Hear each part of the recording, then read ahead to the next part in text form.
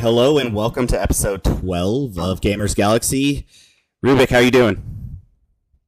Good, although it's a bit late tonight, so I will try and keep it short and sweet for everyone. My communications, that is.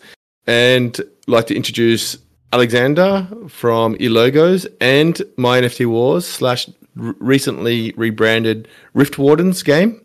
How are you going, mate? Yeah, hi everyone. Hi guys. I'm fine, thank you. Awesome. Thanks for taking the time to spend with us. I noticed over the you're welcome.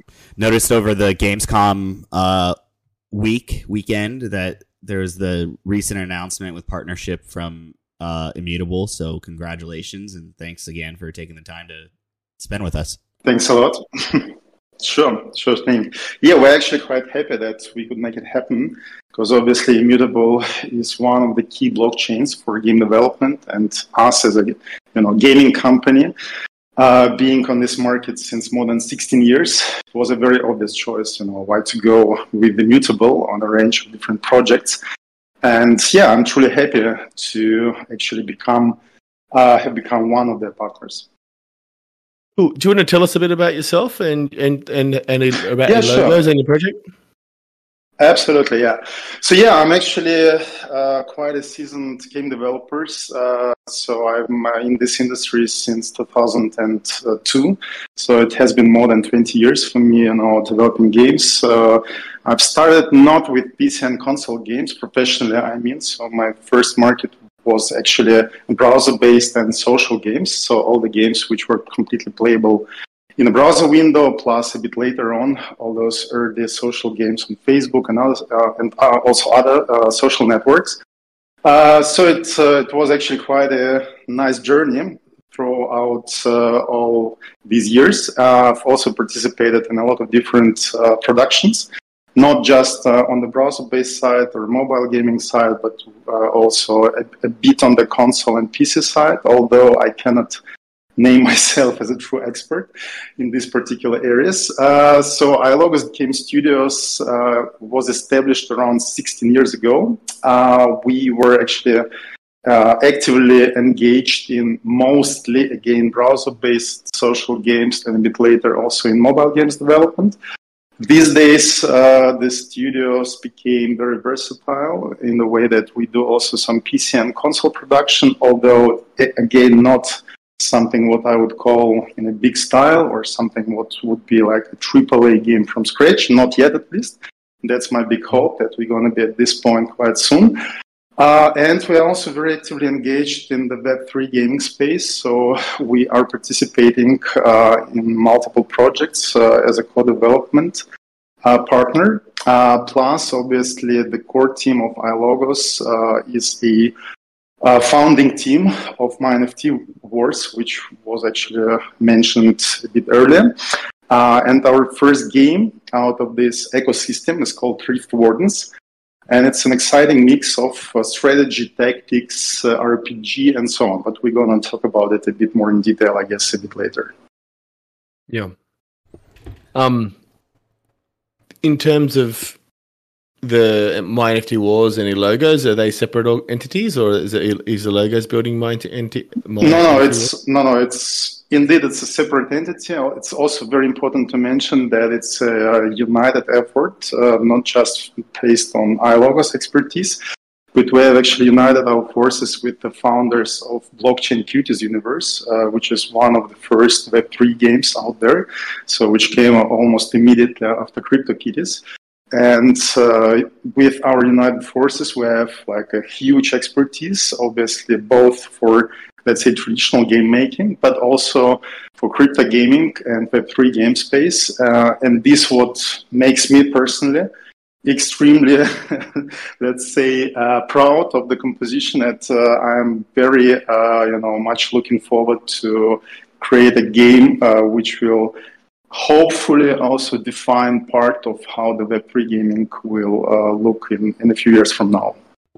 Yeah, awesome. I was reading through the white paper and I saw the the cuties in there, and it's awesome to see taking some community that has already shown and established itself early on and bringing them to kind of co-develop with you.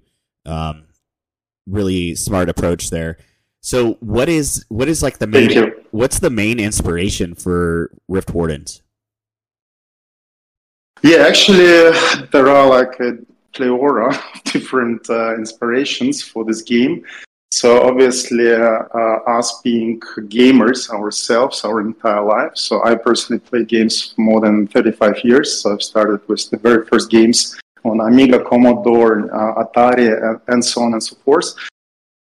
We definitely have a lot of inspiration. So for us, one of the key inspiration is the Heroes of Might and Magic series, which all of us truly loved back in the older days, which is a mix of strategy, tactics, and a bit of RPG.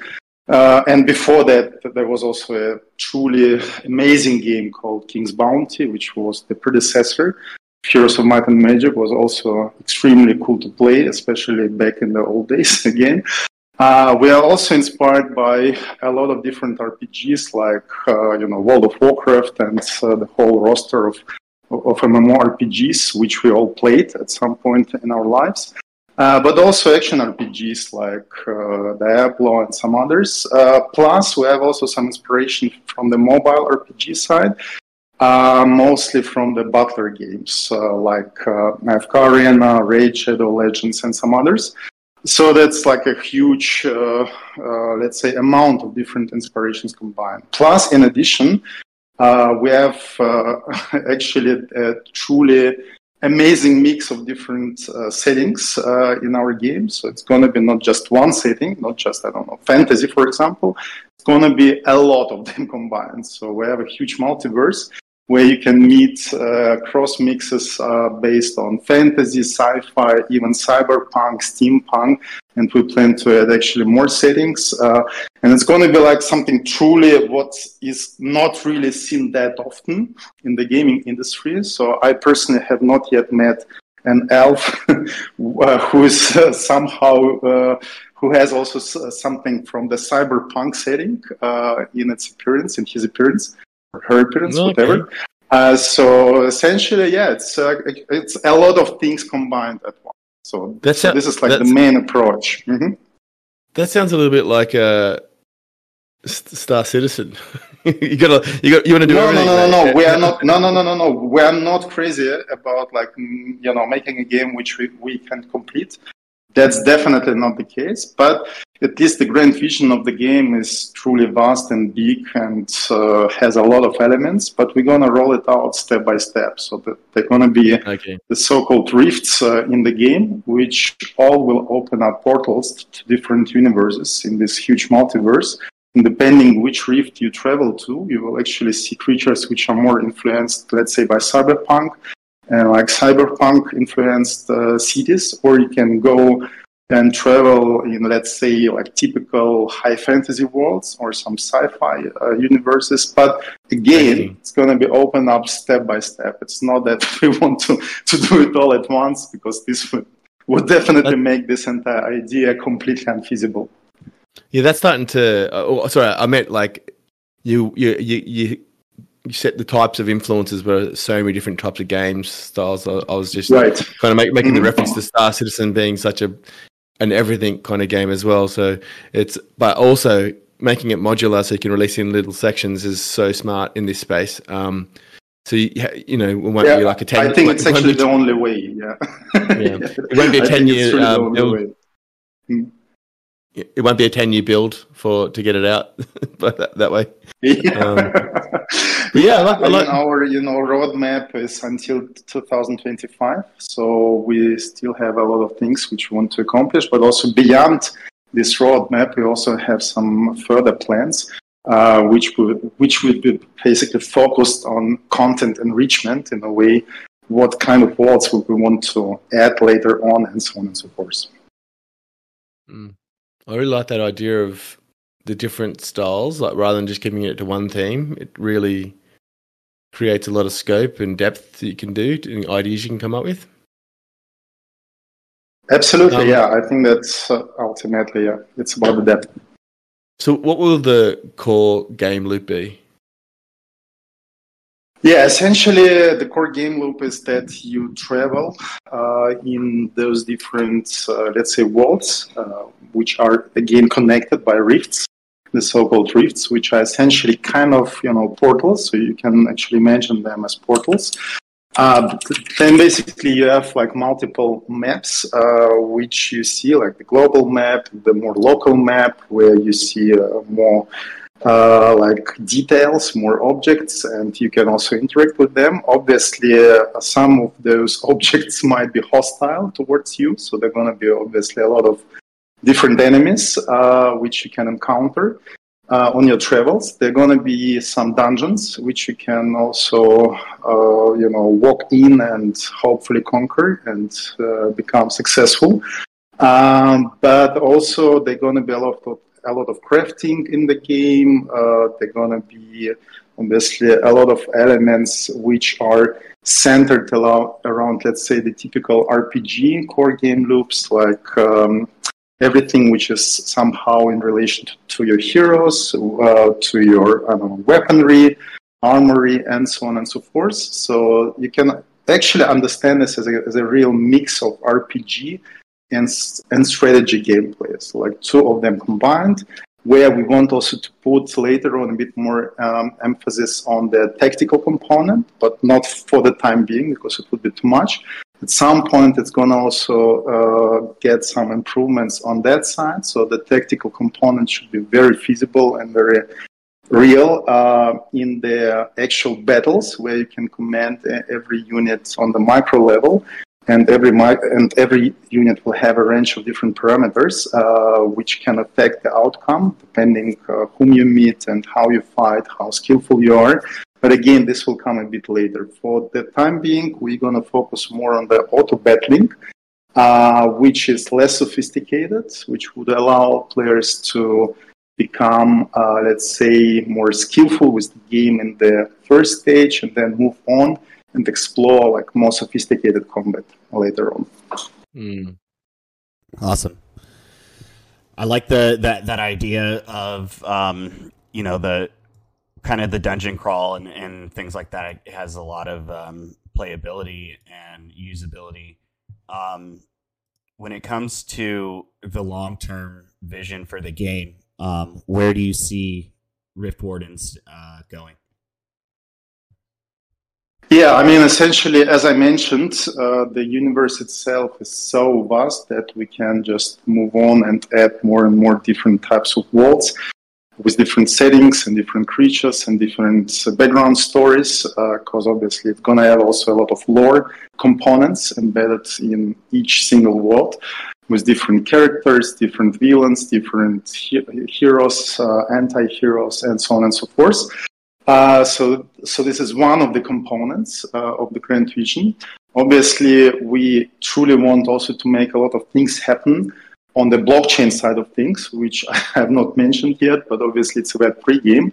So we hope to integrate in a really meaningful way, which is the key word in this regard, in a meaningful way. At some point also DAO elements, but it's going to be like the really long-term vision, because I'm actually completely aware of all the complications this can cause. Obviously, we want also to integrate as good as possible the interoperability among other games which will come out in MyNFTverse ecosystem as the whole. which is also a very challenging topic, right? So it's going to be probably mostly focused around cosmetical things like skins, different things which are not influencing the core gameplay, but rather would allow you to transfer the look and feel of different games within NFT Wars in a smart way, but again, not destroying the actual gameplays of each single game. Maybe at some point even interoperability outside of my NFT Wars universe, but this is really too early to tell anything about it because it's like the grand vision, long-term vision, which can be affected by many factors which are not predictable yet.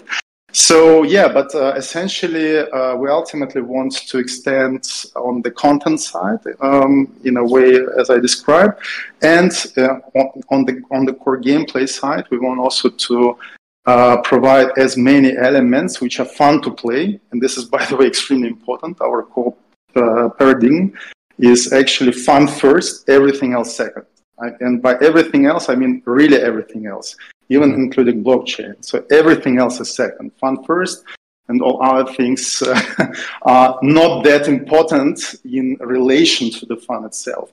But again, talking about what kind of things we want to add, we definitely want to add as many elements based on the NFT approach, as many as possible. So we have a huge area of different ideas around this topic, what kind of NFTization, I would say, we can add actually into the game, like portion by portion. We are definitely extremely cautious with the tokenomics, and we definitely don't want this part to be somehow ruined by early IDOs, whatever, by any kind of bad speculation or bad spiral of death, as what happened with Axie Infinity in the end. So we are definitely aware of all those dangers, and we don't want to be on the same, let's say, in the same position at the end. So, but yeah, again, it's going to be a lot in terms of containerization, in terms of NFTization, in terms of different things we want to add later on in the core gameplay, and that's like the grand vision for the long term. Interesting. What about transmedia? Like lots of blockchain games are, doing comics and all different physicals and things. Is there any plans for that or anything like that? Honestly speaking, no real plans. I mean, we are not really, relying on all of these, let's say, external IPs, external brands, whatever. It can be a valid thing at some point if you see that a certain IP fits really well in our game universe, and that's really the precondition. It has to fit well. So you will never see, I'm very sure you will never see something like Nike branded shoes in our game, or something like a Coca-Cola branded magic potion in our game, that's for sure.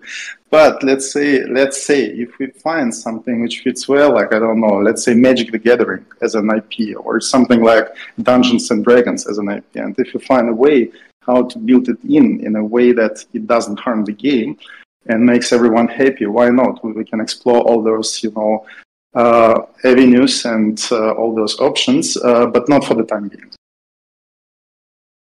And it's interesting. Lots of founders are talking about all this other stuff to try and build up the relevance of their blockchain. You really are focusing on the game first and just making it fun, which is absolutely music to my ears. What about you, Kevin? Yeah, absolutely. I mean, the more founders we have as dedicated as they can be to the core game functions is better for everyone in the long run.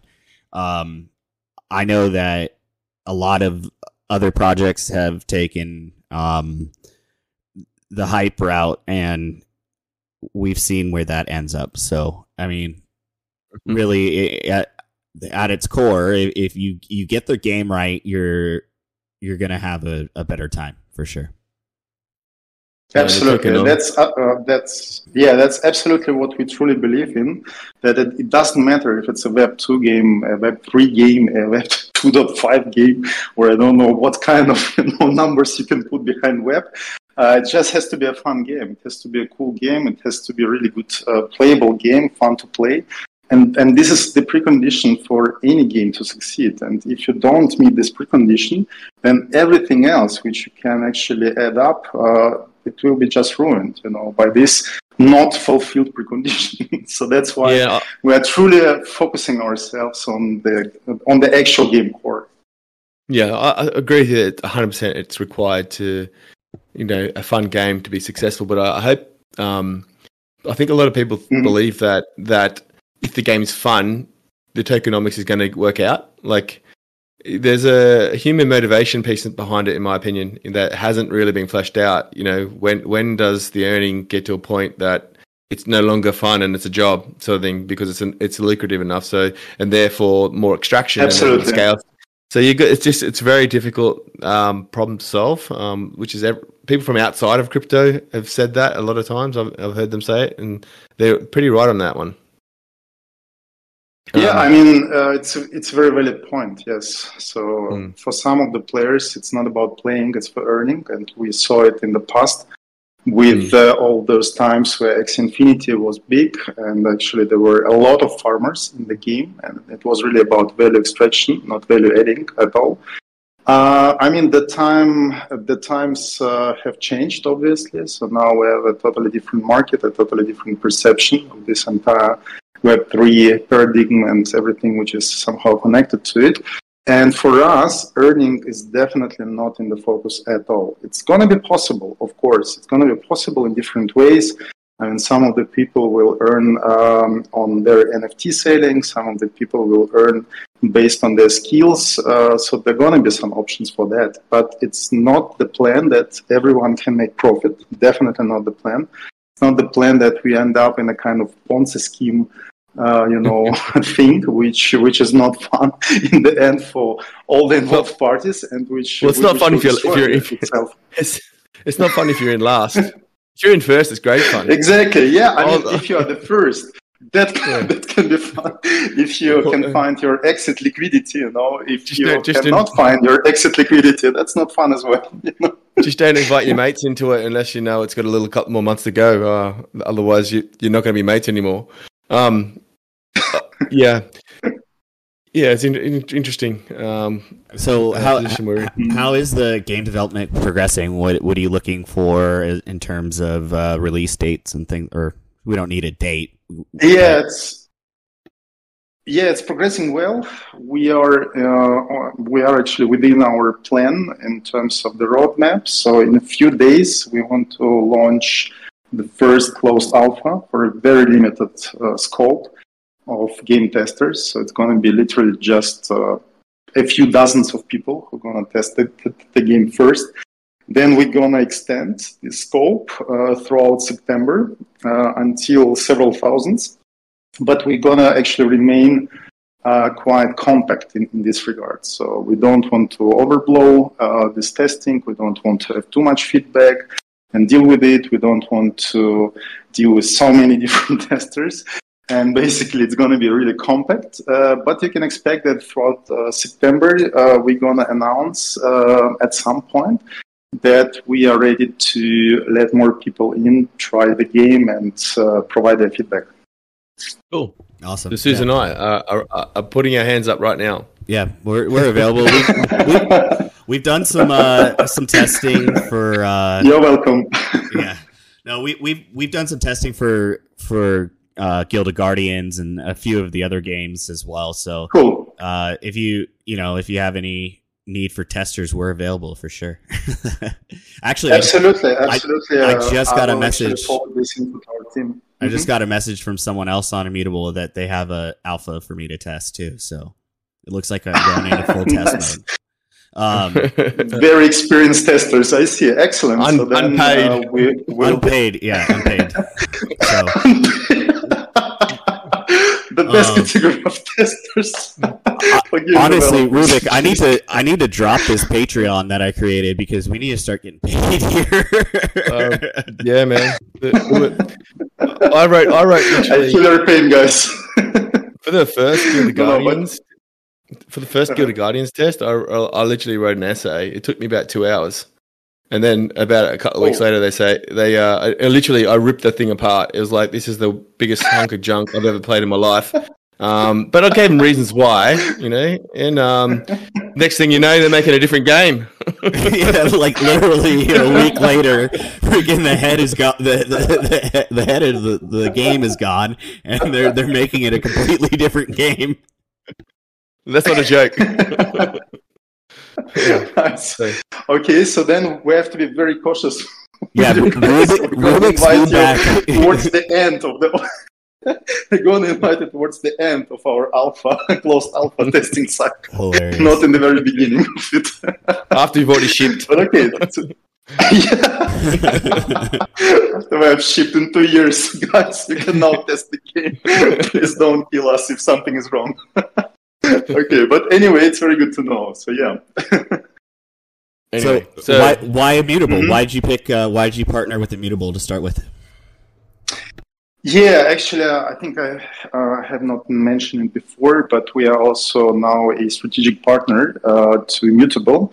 And by strategic partnership, I mean in the first place, iLogos Game Studios. So we closed this partnership a few months ago, actually during NFT NYC.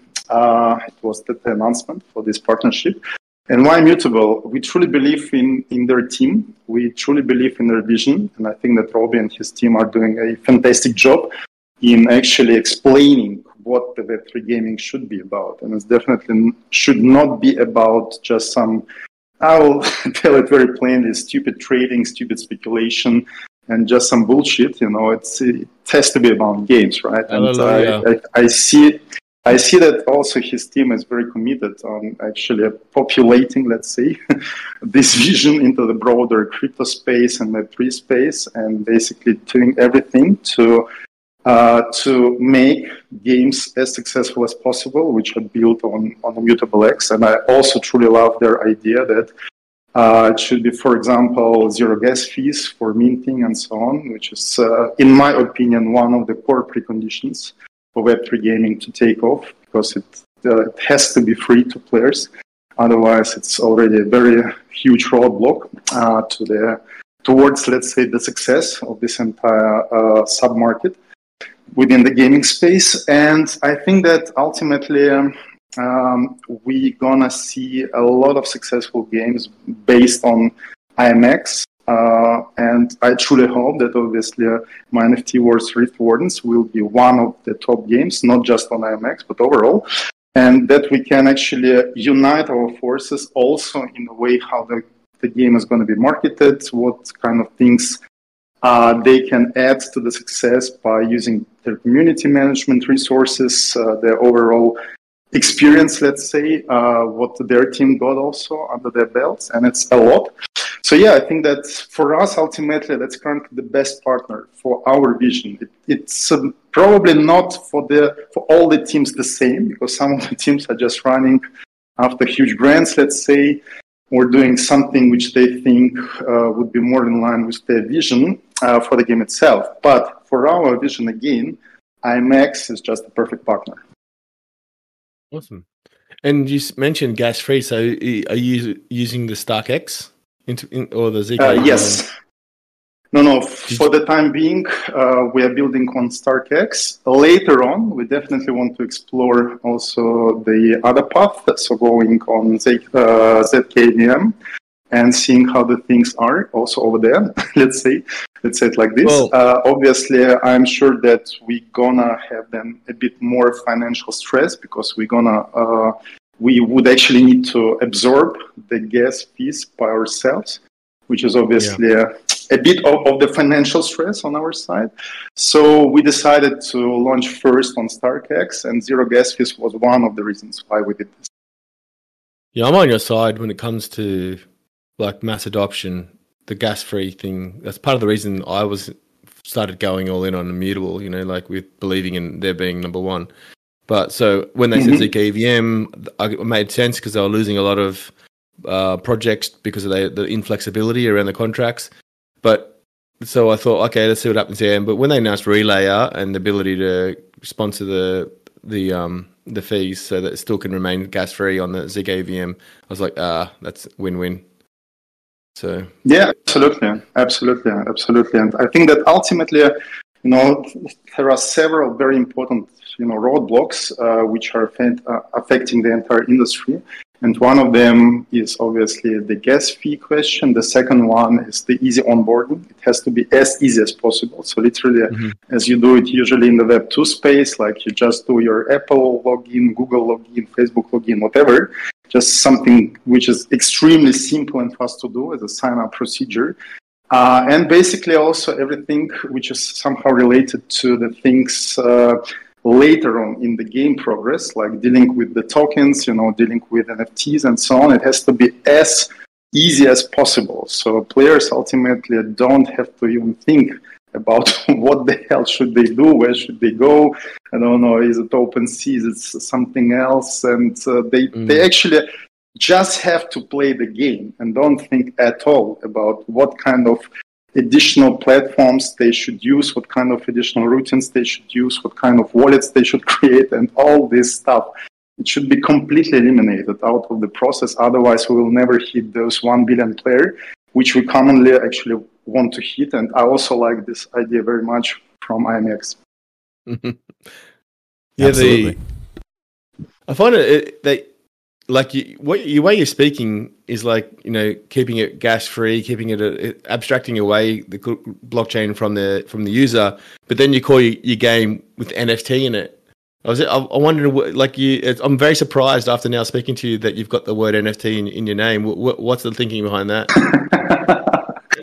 Yeah, I mean, it's a little bit bit of an oxymoron, mate. We're being asked this question quite often. Honestly speaking, we thought about even renaming. We actually came up with this name for the ecosystem, as NFT was a very hyped subject. So that was one of the reasons why we wanted actually to really make this additional focus that our ecosystem will be somehow NFT based, or at least NFT related. Very honestly, but obviously now it's more like a hindering factor because there is a lot of hate surrounding this subject.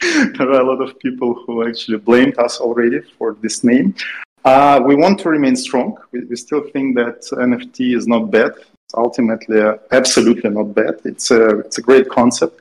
It's going to be revived at some point, I'm more than sure. So it's just now that obviously we have this bad, let's say, halo, bad image, but a bit later on, I'm more than sure that we're going to see again a lot of games which use this very term very openly and very firmly.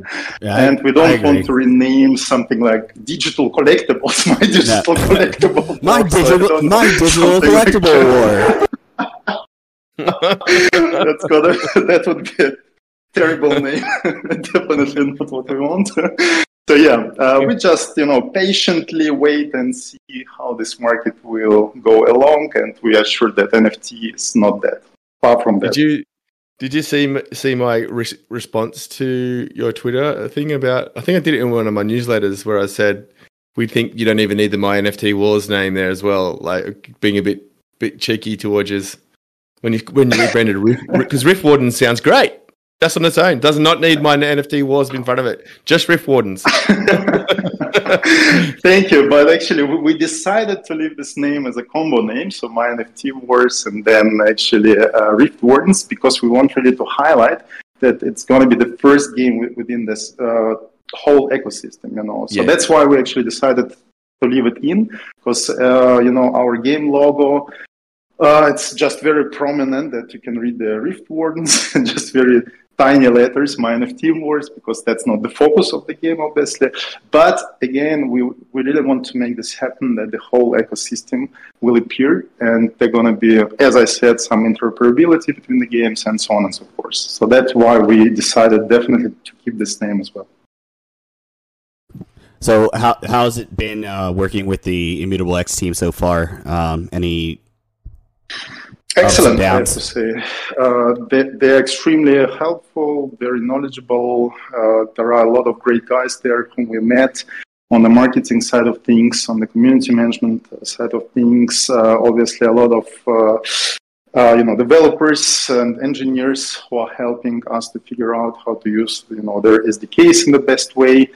and how to do all the stuff we want to integrate in the game in regard to StarkX integration and so on. So yeah, it has been very positive so far. I can tell that I am actually truly even surprised that their team is spending so much time and efforts by helping us.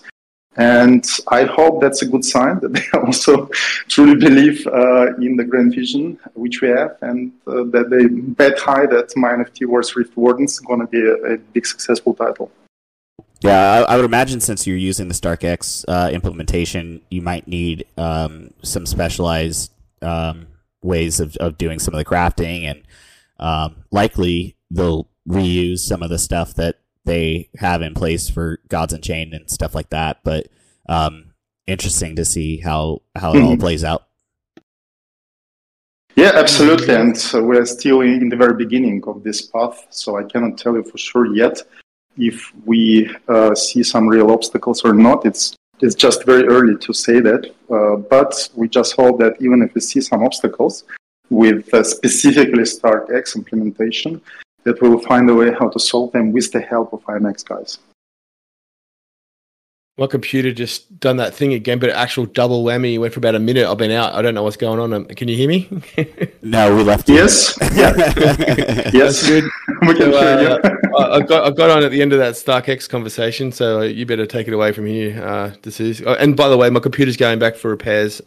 Not tomorrow, the next day. Oh. I don't know if it happens every episode, doesn't it? It seems like it now. Yeah. It's nothing serious. It's that Australian Wi-Fi, man. It's something to do the USB ports. That's what it is, actually. Okay. It just craps out. Well, do you have the 10 questions? We could probably finish up. I did. Okay, cool. Yeah, I've got them ready to go. Are you ready, Alex? Yeah. Anda? Yes. Okay. Yep. 60 seconds to get to answer 10 questions. City or country boy? Sorry again. Can you repeat it? Are you a city or a country boy? You like living in the city or the country? Somewhat a mix of both. So I live in Cyprus currently, and it's a mix of city and country. So I love both. You're only allowed to say one word in your answers, by the way. League or union? Rugby league or rugby union? Rugby league or rugby union? Do you even know what that is? No, not sure about it. Yeah, you're gonna have to replace that one with like. That was for an Australian. Yeah, I forgot to change it. What's your favorite movie? Oh, a lot of them. Let's say Matrix. Me too. Favorite game? This is extremely hard. But okay, I've mentioned it already, so Heroes of Might and Magic is definitely among my favorite games. What's your favorite color? Green. Ferrari or Lamborghini?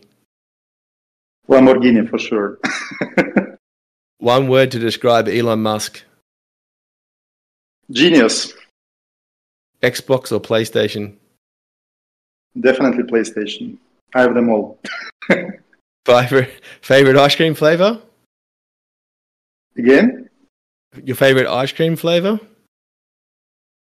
Flavor, okay, let's say mango.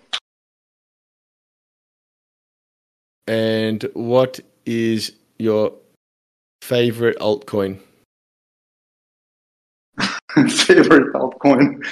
Let's say Ethereum. Okay. I should have said shitcoin. Oh, it was Pepe before they rugged. Oh, too soon. My favorite altcoin after Bitcoin is definitely Ethereum. Yeah, that's for sure. I didn't rewrite those questions by myself, and I realized there was some catered to Robbie in there, so I was like on the fly thinking of things. Sorry. I need to prepare better next time for that. 10 questions. Right. So we do a little game. We like to ask our guests to do a little prediction of how many monthly active users your game will have. So what say you? Yeah, I mean, honestly speaking, I don't want really to tell any number, because any numbers I can tell can be just plain wrong. And for us, it's really not about some numbers. It's about what kind of traction we see overall. I'm very aware of the fact that obviously right now this market is very compact. So we can say that we can safely assume that if we hit several 100,000 monthly active users, it's going to be already a lot of success, given how compact the game this niche is. But let's say what we aim for is definitely to get to the heights as X Infinity or higher. This is our very goal, and fingers crossed that we hit this target. 3 million, that is. 3 million. Yes. So that we go into millions. Yes. So that's actually the very goal, that we go into millions of monthly actives. Yeah. So that's a epic game. So we rank them. Legendaries over 10 million. That's our goal. Legendaries over 10 million and epics between 1 and 10 million monthly actives. Cool. Well, and ultimate epic is hundreds of millions. I don't know what is actually more legendary or more epic than legendary. But let's say mythical level of success is something like hundreds of millions. Yeah, absolutely. And right now, honestly, we're not going to hold you to it or anything. It's just a fun little game we like to play. Honestly, as I hear different responses of like how they're expecting it to go and what they'll be happy with, it's interesting to see the varying thought processes. And honestly, I'm with you. A few 100,000 players early on is going to show huge for the games that are actually doing it right, that are putting the players first. Absolutely. And you'll see that couple 100,000 turn into millions overnight. So looking forward to it. Absolutely. Yeah. That's our big hope and our big aim, let's say, our big goal, that we get there eventually. But obviously it depends on many factors. We will just do our best to get there. Well, we'll be watching your progress with Riftwardens. I love the art. It looks really cool. I've been seeing your Thanks a lot. Your social media person go off lately with lots of content to see. So follow Alexander's Riftwardens games. We'll put a link in my show notes to how to follow them on Twitter. Because cute little art, which is. No, I did have a mix I understand now why there's a mix of different styles of arts in there. So, very interesting. Yeah, especially. Yeah, we also truly love this idea ourselves. Yeah, I like that too. So, like seeing the mix of styles is going to be awesome, and I'm looking forward to what you guys have in the future. Anything you want to finish up with? Really, I just wish everyone who is in this space a lot of success and obviously also some luck, which is always good to have. Because I face a lot of skepticism from the Web2 space. A lot of people who really don't understand at all where this entire market can go to which heights and what kind of promises we all hope it will actually fulfill. So I truly wish everyone who is in this space a lot of patience, a lot of luck, a lot of success, that we all commonly can prove ourselves that we are not just some crazy idiots who will be laughed at conferences and so on, but that we are building actually a big part of the future of the entire gaming industry. Absolutely. I love it. Well, thank you so much, and hope you have a good one. Thank you very much, too. Thanks a lot. Bye. Take care. All the best. Bye-bye. Awesome. Really cool of Alexander to come on the show and tell us more about Riftwardens and what they're doing there. Really appreciate that, and looking forward to the game. Yeah, it was a really interesting conversation. I felt Alexander's. I was very interested to see, with the word NFT being used in the game, and just see what his thoughts were on that. And I was very surprised that he's got such a great vision for the way to use blockchain and their vision for the game. I think it really, really will work. And just the fact that it uses NFTs and the other phrases that all the buzzwords around their marketing is just where I was concerned. But that interview is really, it's made me feel a little bit more comfortable. Yeah, and I mean, looking forward to the peak active users and things like that. I wouldn't be surprised if something like this is one of the ones to break, that's high ceiling, even though it has the my NFT, like it has the word in it, because I think it might jump out to a bunch of haters that really don't like it, and then as soon as people realize that it actually has legs, might be something to work in its benefit. Yeah, I think a really unique aspect is that they're not going with a theme like a traditional theme of space or elves or so high fantasy, where they're going to mix it all together and just have you get the complete creativity. It's kind of like another game we're talking about recently, which we'll talk about later in the show as well, that's doing that kind of thing. So I think it's a real thing that for me this week that I've discovered is this, like this ability, how Web3 is creating people, giving people more creative license, or taking more risks with their creativity. Yeah, for sure. What do you think about in terms of numbers? Do you think they'll get to as a peak monthly active users? I mean, a game like this, I easily see over the 1 million mark, maybe even into like the 2 to 3. We'll see. Yeah, I'm going to call it. You're going to call. So that's an epic game for you. I'm going to call it a rare, and say I reckon they'll just get below the 1 million, maybe 800,000 monthly active users is my guess. All right. So we get a new this week. El Hefe. What's that one about? That's a football manager, soccer. It's a soccer manager game. We come from the two countries in the world that call it soccer. Everywhere else calls it football. We've got a game called rugby league that called football, and AFL that's called football, and rugby union that's called football. So there's no room to call it football in Australia. For sure. But it's did you know it's made by 369 Studio, the makers of Metalcore? Yeah, so that was kind of surprising. I saw that tidbit of information. So it's like, I would imagine that the group of people creating in that studio saw a niche spot for something like that and probably pounced on it.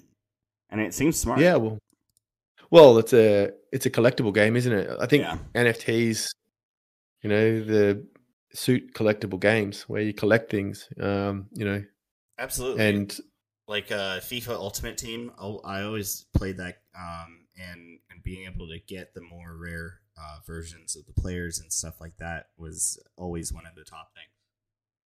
Yeah, and like Football Manager's a massive game. Like the official, is it EA? I don't know if it's EA.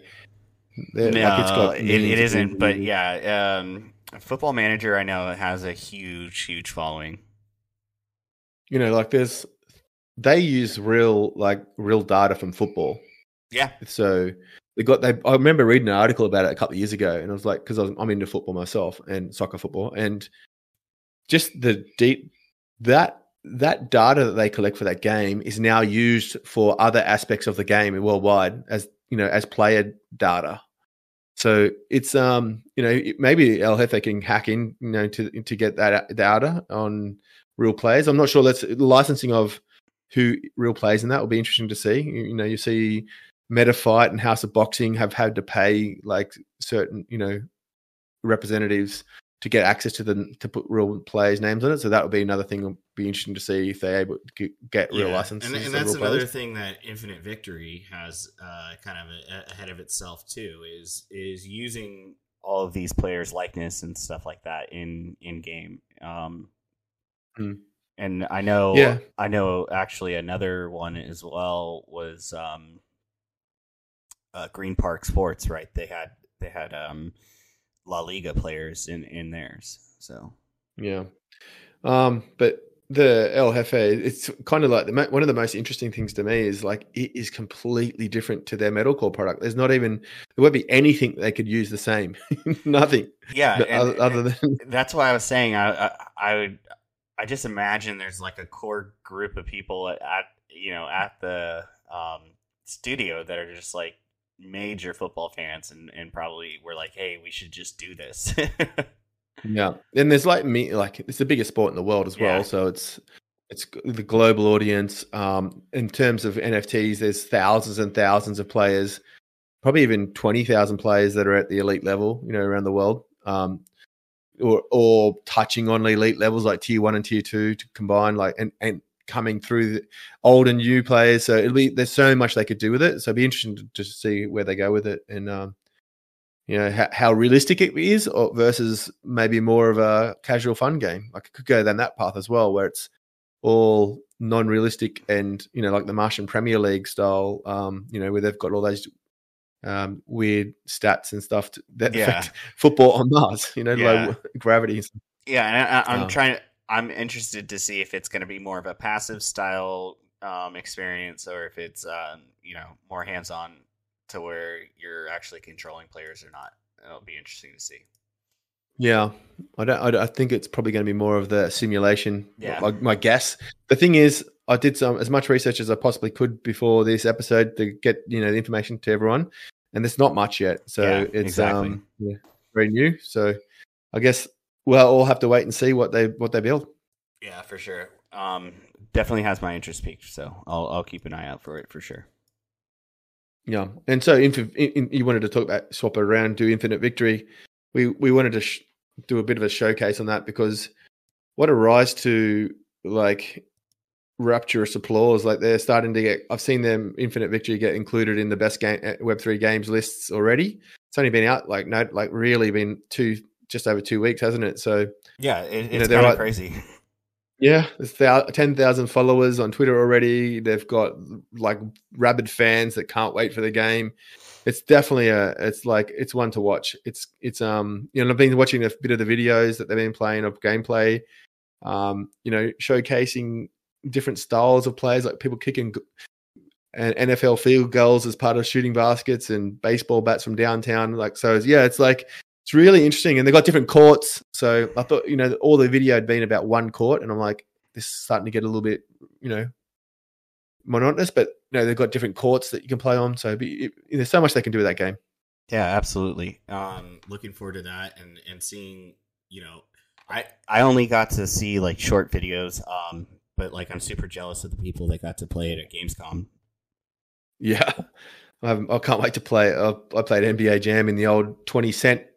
Oh, yeah. Arcade machines, that long time ago. So we used to save up a couple of dollars and go down to the local, milk bar and just verse each other in NBA Jam on those arcade machines when they first came out. So looking forward to it myself. Yeah, for sure. So there was some leaks of Guild of Guardians content and some updates there. Yeah, there was two. They were on between two layers with Ella and Chris Clay. The one's the developer, head of director of development. Ella's the storyteller. And there's also just a document, like a dev update with a huge amount of content on it, just highlighting, their progress and where they're going. So some key takeaways I got from it is closed beta in November. So they're going to have a beta for invited people, family and friends and internals and that for, as it gets towards closed beta, just to test out, make sure that they can iron out any bugs before closed beta. And closed beta is going to be thousands of players. So everyone that's got assets probably get accepted, which is exciting. So it probably means that an open beta won't be this year. Maybe it's been pushed back a bit. We'll see if they can get it out, a closed beta in November and an open beta out in December, just that 1 month later or 2 months later. But probably looking like an earliest January, I'd say, for an open beta, but I might be wrong. But also one of the things that I joined this community because of GOG. I mean, this really cool community that just talks about GOG and they're big IMX fans. There's only about 100 people in there. And a lot of them have been very upset with, the previous, GOG, what happened with it, right. The way they diluted the NFTs and that. And there just seemed to be a lack of care. And I've noticed that the sentiment's changed now with this new direction and new leadership, new communication style. And also in that document, there's like a real benefit to being an early holder, which has come out, which is like you don't have to spend as much to upgrade your heroes. Like you don't have as many copies of the same hero to upgrade your hero. So the Founders heroes will be upgraded quicker. There's also some special abilities that no one else will have if you've got a Founder hero. So that is, I've seen some responses in that community to be fine, like kind of like a finally we're being listened to sort of thing. And the sentiment's changed. They've also gone from they introduced staking as well. So like if you do trading or anything, you get Guild of Guardians coins by just passively by holding these items. Yeah, that was a little while ago, but I guess that was like it's no dashboard, and it's kind of like felt like the previous team just trying to appease people that were rightfully annoyed at how things were going. So ultimately, the message is for me is that it's in the right hands now. It's in the right direction now. It's going smooth, like it should have been from the start. Like it just had it seems like they've got the right people in pushing it in the right direction. And I'm seeing as a result, the community that are very heavily involved, start to turn their sentiment around from being pessimistic about the game to being optimistic about the game. Yeah, for sure. And I've noticed it too, in social media posts and things like that. So, and I felt the positive momentum too, and being able to. I have the Poe app from the very first Guild of Guardians beta, and I came out of that not very excited. And now, since the recent Beautiful Corner demo, I feel pretty good about it, and I don't feel bad that I do have so many of the of the characters or not. I actually picked up some more since. So yeah, we're not there yet though, because there was a poll. There's some Twitter account doing a best 32 games. Compete off one versus one each other, to semifinals, quarterfinals, that kind of stuff, and it's a poll vote, and it was over 100 votes for Elemental Raiders. It's a boring game. I don't know if you've played that game before. I didn't. It's so boring, and it smashed GOG out of the park in terms of votes, like 77% or something. Yeah, so, that's a free to play game on Elixir. I played. Is it? Yeah, I played a few rounds of it, and I was pretty bored too. They updated the graphics. Graphics look pretty cool, but still, it's a mana, or it's a mana base. Yeah, it's like a mana based card style game. It wasn't my thing. Yeah, it's the hook's not there apparently from a lot of people. So yeah, well, they could change that for sure. With this day and age, there's you had to come out with your game. The problem with those polls is a lot of times the communities really bought those things to where like they have certain people in the community that go out and they'll vote on everything, or they'll spam. And Guild of Guardians doesn't necessarily have like a huge like social media presence. I feel there's a couple people that really are like evangelists for it, and I don't. Tonnen? Yeah, Tonnen is one. I feel Tomahawk really puts a lot out there as well for Guild of Guardians. But like I don't feel like they have a huge like Illuvium type presence. Oh no. So they did. I'm going to be honest with you. They actually had a huge. I remember, but since it sort of died off over time. That was the first guard. 2 years of waiting, and and a couple of previous teams. The old guard got old. Okay, constant screw ups kind of paid the toll, but we're back. I believe that's going to be one of the most successful Web3 games. One of the first ones to be hugely successful.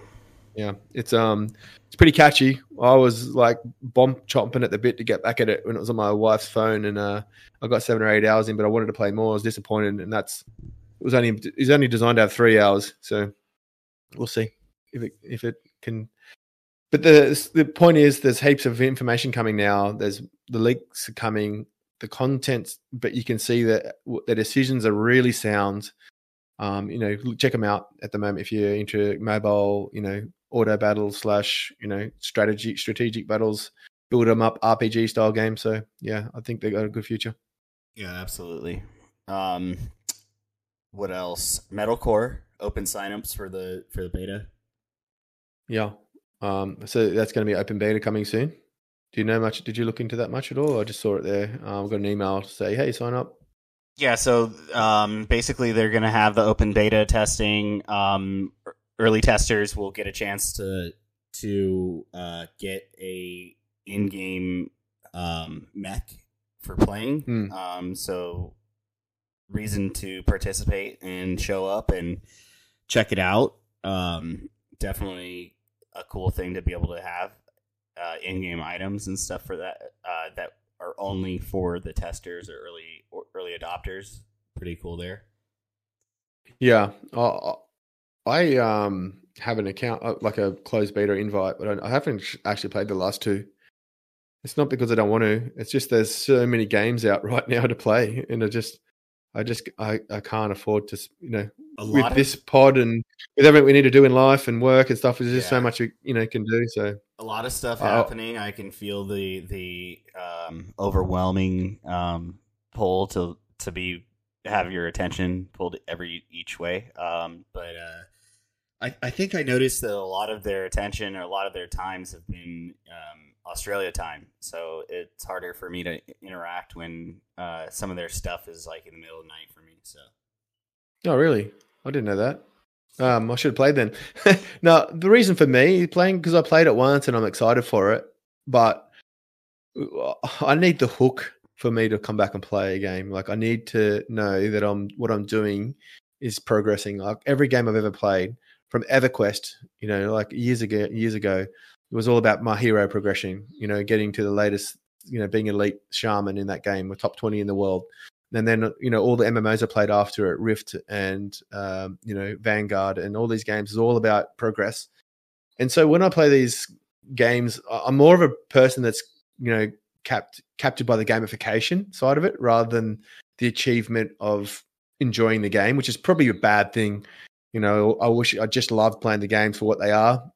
So I've started to enjoy story-based games more now, like BioShock Infinite and that. But if the game's got a progression system in it, like Guild of Guardians, like Metalcore, like anything where you progress a hero, if Illuvium, I don't play Illuvium even though I've got an account because I can't progress yet. So that's probably why I play it once to see if I like it, and if I like it, I go, yep, I'll wait for it to come out with the gamification turned on, and that's when we're going to see what games win and which games lose. No, I feel you.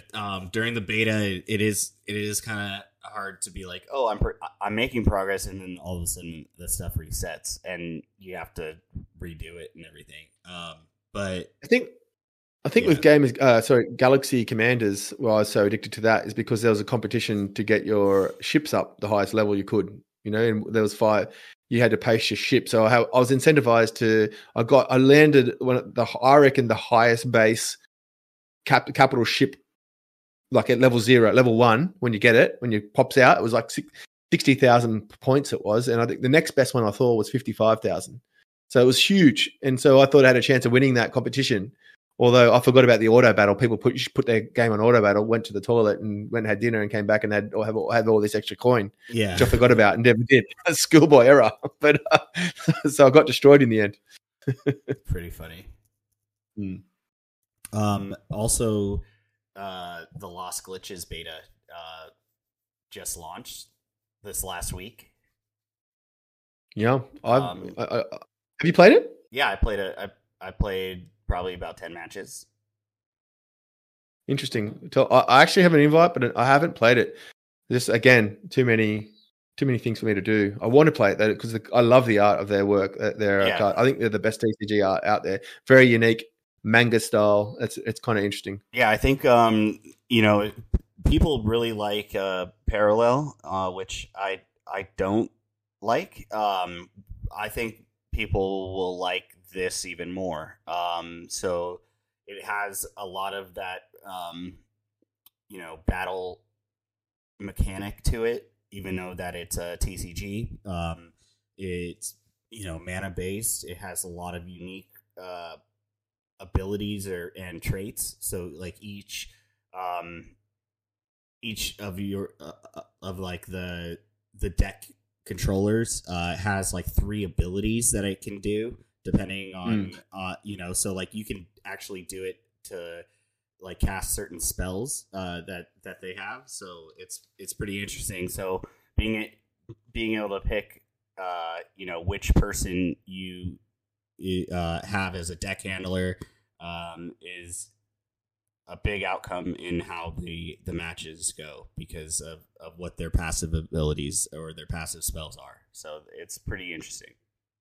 Mix of luck versus skill, like most TCGs, or how would you rate the skill level required to outsmart? Like I think some games it's just there's only one option every single time. Is it a game that has multiple options that you can take the path of? Yeah, I feel like a big thing in TCGs is balance and how much one playing style really dominates the next. They did have more of like a mid-range deck in there that you can try, as well as more of an aggro deck and they had like a late round deck. So it looks like they put a lot of thought into the balancing of how they did the abilities and the power levels of each of these cards. If you've been to Germany before, they're extremely organized and meticulous with the way they do things. And I'm not surprised that they've got the balance, that you're not complaining about balance at all in the very first beta test. So yeah, they're very, very good at mathematics, the old Germans. I was surprised. I typically you have, because like I said, I played about 10 matches. I feel like I faced all the different opponents that I could have, and I didn't feel like any one of them had like a serious advantage to where I felt like I was over from turn 1 or 2. So yeah, no, that's good. It's I really like Nia and the team there as well. They're very passionate about Immutable. They're building on the Stark X, so gas free. TCGs, like we've said before, they don't need to be on a gas chain unless they've got some kind of weird mechanic there. That cards can change value in capability multiple times. If it's just like a one upgrade every now and again, then you can just burn it and post the new card. But if it's got random stats and things like that, then maybe you could build it on a more robust chain. But yeah, right. Playing gods on Immutable is the reason why I'm so. Another one of the reasons I got so all in it. It just made so much sense. So when I see TCGs building on a chain with gas, I'm like, let's see how your 1 cent, 2 cent cards sell. Yeah, exactly. Yeah, because they all going to get they're all going to have that problem where the cards go down in value as there's more and more get saturated. You can't stop that. Yeah, because anytime you have an unlimited supply of core set items or something like that, then you have that issue where it's only worth a penny or 2. Well, you have 2 issues. It's like like an ultimatum. You have unlimited cards and make it fair for everyone, or you have it limited and people who pay the most money win. Yeah. So that's always going to be a problem with a TCG on the chain where there's someone with a little bit of extra money will have a slight advantage. It's just how big and how much of a magnifying glass is on that kind of design. And so I think they've got to go the way of unlimited cards, win packs and open them and get new cards, which forces the prices down eventually, and some of the better cards hold their value like they do in gods because, everyone wants those cards and, and the higher rank ones of them get worth a lot, hold their value. Yeah. Absolutely. Anyway, it's lost glitches. They seem to build. I've seen a few tweet threads as well where they've been included in competitions about people's preferences. And surprisingly, I saw one with it compared with Parallel and I think Rainy Corn, and Rain. I don't know, one on our Evacs. In it won the play, and it was like about 20, 30 people commenting in comments that like I've played all three of these games and Lost Glitches is my preferred game. So I probably should get it out and have a go very soon, shouldn't I? Yeah, it's pretty fun. It's not. I mean, I had good fun, and I still play Gods and Chains. So, yeah, cool. I'm waiting for mobile with Gods and Chains. Please come. And also Sealed. Yeah, I might have to crack it out on the PC when that comes out. I should probably get practicing again and build a new deck. I spent a bit of money on decks on Gods, like about $100, and I built this deck where you steal health of other people all the time, and you keep on respawning new what they called zombies. Yeah. But then everyone started getting those decks that knock back your what is that called? That thing that you can pull it. I don't know. So you can pull from the sideboard. No, your main ability. You can like there's a type of card that you can put it behind. Don't worry about it. I'm gonna spend half an hour trying to remember what it's called. But it's the scepter that spawns those zombies, and they all of a sudden I was winning a lot, and then all of a sudden people filled their decks with cards that blew that up in one card. So my trump card would be destroyed, and I'll just be waiting out until I lost it. Okay, so yeah, you could.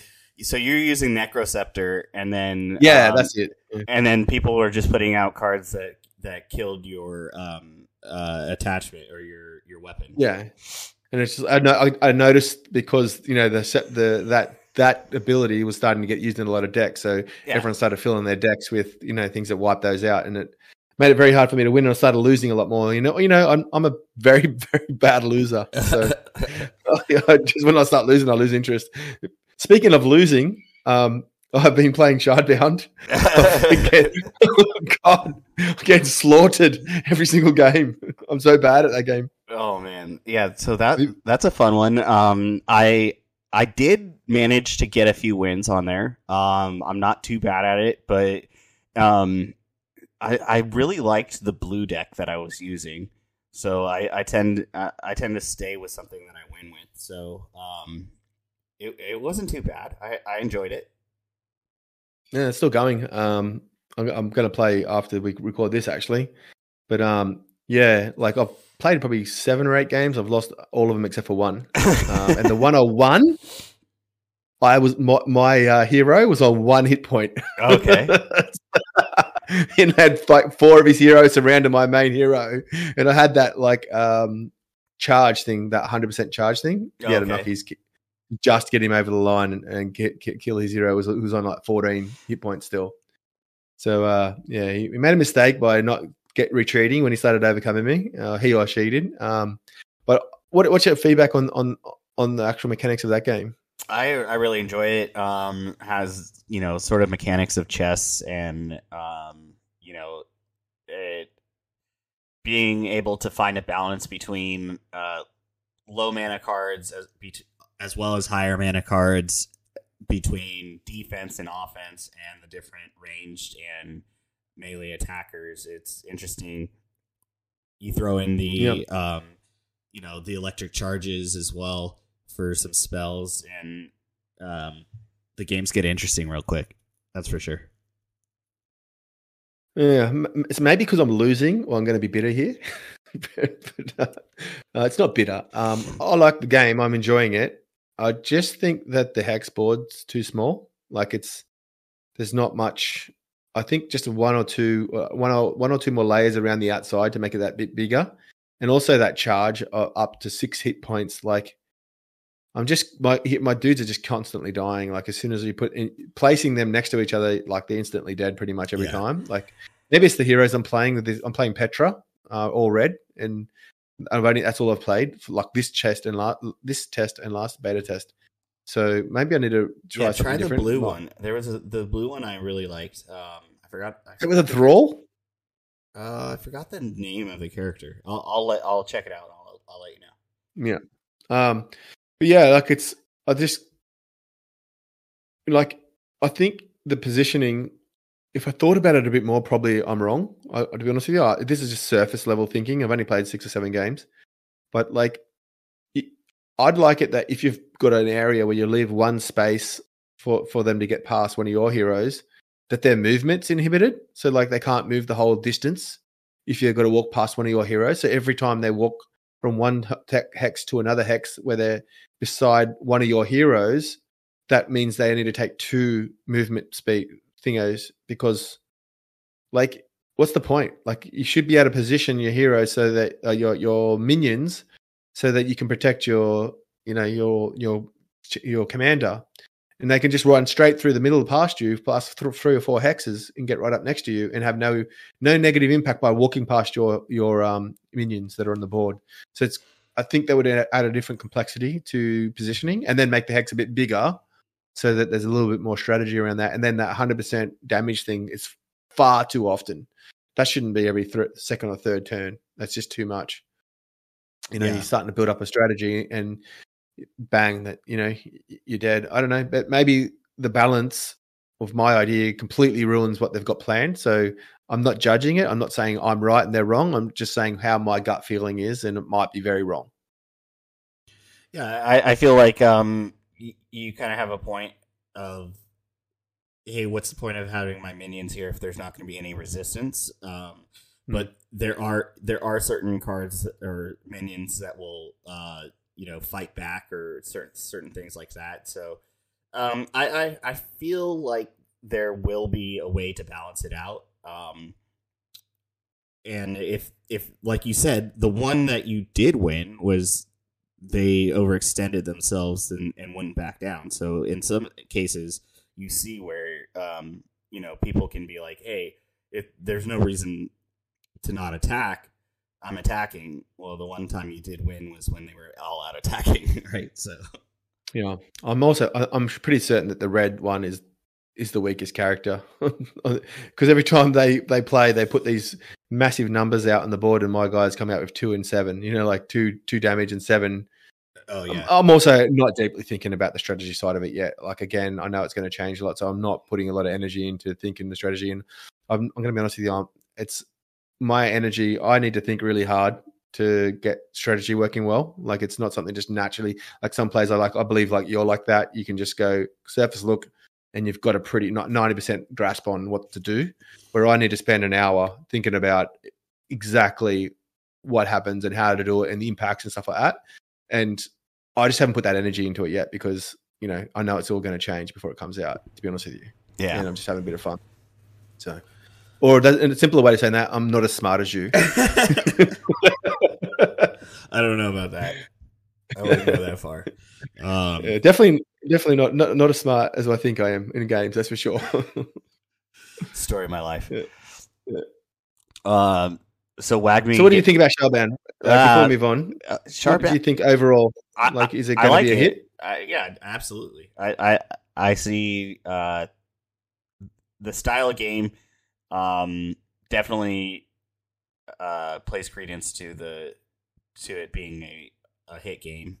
I enjoy playing it myself, and I'm pretty picky on certain games like that. So I see it being a success. Yeah, same. It doesn't have the raging interest like Infinite Victory did, though. Like, that's what I think they've only got like 6,000 followers on Twitter still. Infinite Victory's been out 2 weeks. They've been out 2 months, 3 months. Like, growing, and so it's definitely got a harder hill to climb than a game like Infinite Victory. But it's I think when people start to see like the graphics, I saw people comment and go, "Hey, that looks like AAA graphics," and the fun. Like, I want to play right now. Talking about it, I actually have a feeling in my belly like I want to stop this pod and start playing, which is a good sign. Like, even though I've been complaining about it the whole time, I'm not really complaining about it. I'm just saying, there's still a lot of work to do on it, but the potential's there for it to be a great game. Yeah, absolutely. Yeah. Especially when they tie in the storyline to it. I think there's going to be a PvE mode to it. I'm pretty certain, where there's going to be a story to it, and to progress to the next story, you need to beat a scenario. I really feel like that's going to be part of the game. I don't know if they've said that, have they? Or is it just a pure PvP game? I don't know, but that would be awesome if there was. I'm pretty certain they're building a story to it where, you know, there's all these islands, and you can see when we're on that island, it's like in the game now, it's got a name for the island, and it's kind of like indicating this is one of many like clouds in the islands in the sky. Remember the fractures in the sky? So I think that's the thing Gods Unchained missed. Like their story is all written based, and you know you got to research and understand it, and then you're just playing games. There's no purpose to it. Where if they add this PVE element to it, where you're got to beat this encounter to get the next feed, like cutscene or next bit of story, however it is, and you're getting fed the story in drips and drabs rather than a whole big document where you got to read and understand who the god of light is. You know, I honestly haven't read nothing in Gods Unchained. I don't know anything about the lore at all because it's just not my thing. But if you drip feed me it like in little chunks and make it part of the game, I will. So that's something that, you know, you have a good point about, right? What was the game that you were talking about earlier that beat out Guild of Guardians in that? The Lost... Oh, Elemental Raiders? Yeah. Okay, so in that one, you know, there was like a story mode type thing that you could play, right? And that was something that was actually kind of interesting to me. So it would be kind of cool if there were, you know, I see exactly what you're talking about. You know, playing through these different levels of the map, if you will, to unfold the story rather than just having to go and read it like a PDF of what the lore is for each of these things. Yeah, and if they make the PvE where you've got to build up your card's power, but if that's just for PvE, not for PvP, you know, a lot of games do that where you're leveling up the capability to get to the next level, like an RPG, to be able to handle the damage in the next level. But if you play PvP, it's just the base card that you're playing. Correct. That would make sense. But anyway, we'll see. We'll see what happens. Definitely interesting. I saw WAGMI announce a partnership with OpenSea. Yo. So the kings of hype, WAGMI. Hey? Yeah. So they're going to be doing, I guess, their next mint over there. Do you have any news about what it is they're doing? So I've got a couple of points about it. I don't know have any inside information. So they're obviously what you said. They're going to do another mint of some kind, but I don't think it's cards. I think it's like so WAGMI games. For people that don't know, they've got a knife comic. They've got a game where you play like Clash Royale and you know aliens versus humans. And there's another class coming soon, and you win games to get these chests, and then you click the chest and you got to wait a certain amount of time before you get the NFTs out of it, like 3 to 12 hours. And the higher if it's a 12 hours one, it's the best kind or one of the best kinds, and it's got 2 cards in it and a higher amount of this off-chain you know, currency. And then you can level up your cards 2 different ways, by just like Gods Unchained, where you merge multiple cards together to make an NFT version, then 5 to make the next version, then 5 of those of each of those 5, so 25 into, you know, and so on and so forth until you get to the 500 cards needed to make the highest level. Similar thing with WAGMI, but they also have this. You can level the card up as well and make it more powerful, like actual in-game power. So you can't pay to win, because that off-chain currency, I don't believe you can buy that. I might be wrong. So you have to play the game to level the cards up, but you can pay to get the cards you want to be able to level them up. So, but you also can just wait, and you can also pay money, like gems or something, like the old Web 2 method, to unlock things faster, like Clash of Clans style. Buy $100 worth of gems and you can finish your base quicker. Well, you can do that to unlock the chest quicker. So what's this related? Why is this related to OpenSea? Well, the cards are on Immutable. Knives was just moved from Immutable to Layer 1, and now they're partnered with OpenSea and made this big hoo-ha about it. And it's an image of a card on one of the marketing pieces as well. So they're not going to move the cards off Immutable. That's their part. When you load the game up, it says buy Immutable. So they're going to do another mint, I reckon, on like a PFP or something that will enhance your ability to open packs and things quicker, I believe. In the game. I think I saw something about a Founders pack or a Genesis pack or something of that nature. So it might be something like that. The only other thing possible, two other things possible, and one's highly unlikely, is that OpenSea is Robbie's been saying it for 2 years that OpenSea's got what they need to be able to build a mutable marketplace. They were announced to be a mutable marketplace in the past. So very unlikely that they will make it immutabilized so that they can sell immutable tokens on the platform. And if anyone knows anything about our pod, they can't do that without the global order book.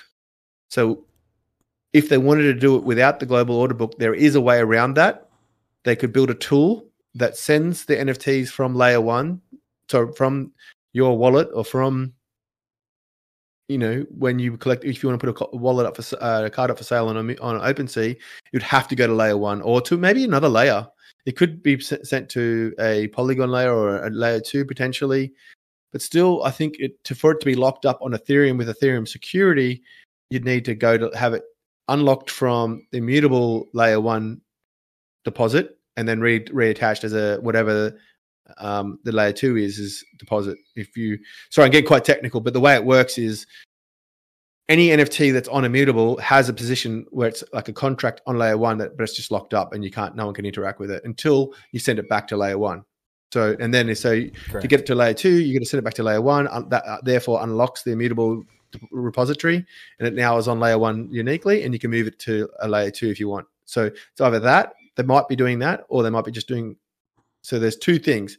They could integrate with Immutable and have the global order book system, or they could be sending the cards to layer 2, or it could just be the third, the most probable, which is a new mint of a new product. Yeah. Sorry, long-winded answer there. Reading it here, it says we're excited to announce WAGMI Games is now exclusively partnered with OpenSea. With our founders mint right around the corner, we're proud to call the fine folks at OpenSea our friends. And it says dropping September, and it's the founders pack. It'd be interesting. This is very interesting. Like exclusively for the founders mint, or exclusively for going forward for all of their tokens. And if so, I doubt that, because it's gas, and that's the whole reason they chose the Immutables, to keep that millions and millions of WAGMI cards going to be gas free. So yeah, let's see what happens. Interesting. And also a final point on it is poor timing. Like OpenSea with their non-shared royalties decision recently, not the the most popular kid in the playground at the moment. Yeah, with the DJing crew. That's for sure. It'll be interesting to see how it plays out. Yeah. I'll be actually playing WAGMI every day. It's kind of like I haven't paid any money, but it's just a kind of fun game. It's I don't lose. I don't know if I'm playing bots or not. I think I'm playing bots because they got a number at the end of the name. And the one time I did play someone, it was like I was 400 rank and he was 2,700, or he or she was 2,700 rank, and they annihilated me. Yeah. So I'm kind of glad I'm playing against bots, but but I'm just collecting my cards. I've got a couple of level 2, like the level up NFTs from collecting 5 of each, all for free. I could go into Immutable and sell them if I wanted to, but I'm not going. I'm just going to collect them like I do with every game. Pretty neat. Yeah, and it's actually quite a fun little game. Like, it's not something that you're going to spend 5 hours every day playing, I don't think, but a couple of games a day, 2 times a day. Go in, log in, open your chest, have a couple of games, and then log off. I'm really enjoying that aspect of it. Yeah, it's kind of like a Clash Royale type game, so couple games, fill up the chest that you need to unlock, and then start unlocking one and come back a few hours later and check it out. Yep. Cool stuff. All right. This is going to be fun. Yeah. So GALA.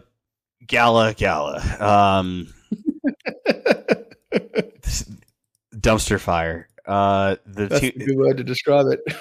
two founders in cahoots, filing lawsuits, dueling lawsuits against each other, claiming each person is the devil. No, is the bad guy, right? So, one of the founders took several billion coins and started to offload them, and 8 billion. Yeah. And started to offload them to the tune of like he was able to offload $130 million worth before they turned off the faucet. And basically, that's the reason that GALA V2 exists, is because of this whole thing. And when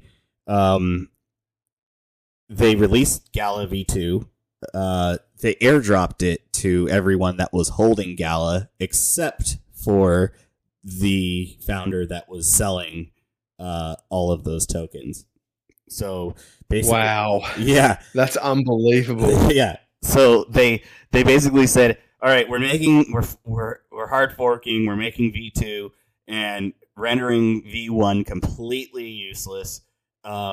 And we're going to airdrop it to everyone that was holding V1 except for this guy.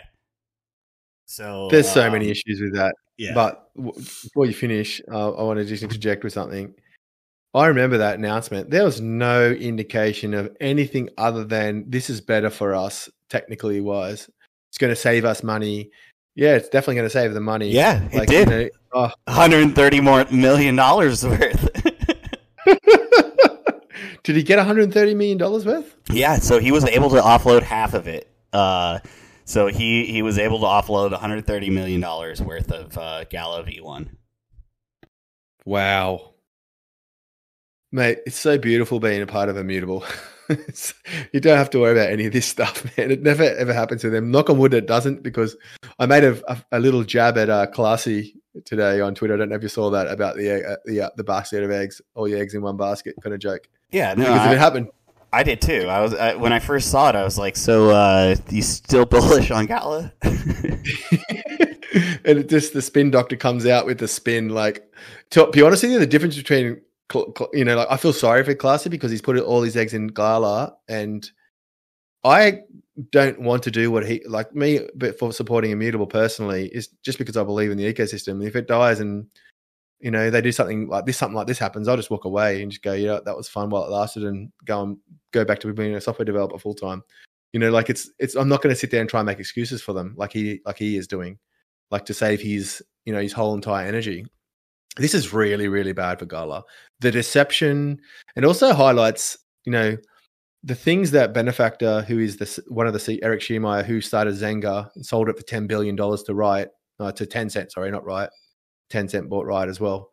That's where he got his funds from to start this. But you just think you'd take your billions of dollars, and I'm sure you got like a quarter of it or something, or maybe even just $1 billion. But you just I just live on the beach and drink pina coladas, not go and start another thing. And it's just clear that it's all about money. Everything they do is about money. Everything they sell is 5 times the price of what it's worth. The nodes, I bought mine. I've got one. I'm sitting here ratting on GALA, but I'm a GALA node holder. This is the way I operate. I don't sit here and tell people things that aren't true so I benefit financially. Me bringing this to highlight right now is actually hurting me financially. Yeah. So, but it's the truth, and people need to know it. Yeah. These absolutely. people are just in this for money, and that's what it's relevant to. Why we're talking about this and why it's relevant to Immutable is because if you listen to Robbie speak, they're gamers that care about games. And gamers owning their rights, having more rights. And that's all their mission's about. And none of this happens because they genuinely don't focus on anything other than that mission. And, when there's gaps like this comes through, through GALA, and you see the Benefactor, the guy that's loose cannon, calls people RO boys on Twitter and, upsets heaps of people and, then charges $2,000 5 days later for a mint. You know what I mean? Like, you just kind of like, the incentives don't line up. There's only one incentive. It's fill their pockets full of cash. Yeah, absolutely. And I honestly, I saw like 1 or 2 games on there that looked promising, but I don't necessarily see it being a disruptor to the space, other than unfortunately the people that trusted the platform and what they were doing there. It's clearly not what they said it was, and the level of deception that they went to say that, the reason they needed V2 was because of some sort of tokenomics bullshit. It really wasn't. It was because they yeah, and it's not even stolen funds, right? It's just like technically, like he was like the owner of that because he owned 45% of the company, right? And now whether or not he should have been appropriating them at that time, I don't know, because I think it was supposed to unlock over a certain amount of time. But at the end of the day, when you have a few like that deeply seeded, it's not going to end well. We've seen madness, though. You can't just go and take funds out, can you? Yeah, you can't just go and decide to take the tokens because you're 45% owner. You have to go for the right thing. So, what did you see? What his counter was? I only saw the one that Eric's done against him. Yeah, so I mean, Coinbase wouldn't even list V2 because they didn't properly do the airdrop of the tokens to all the holders. So there wasn't a true 1-to-1 of all the coins. So it didn't even add up. So they're like, hey, so if this guy had the right to those tokens and they've done this, then they've done something very, very, very wrong and going to be in big trouble. Yeah, absolutely. Like the SEC is going to be involved for sure.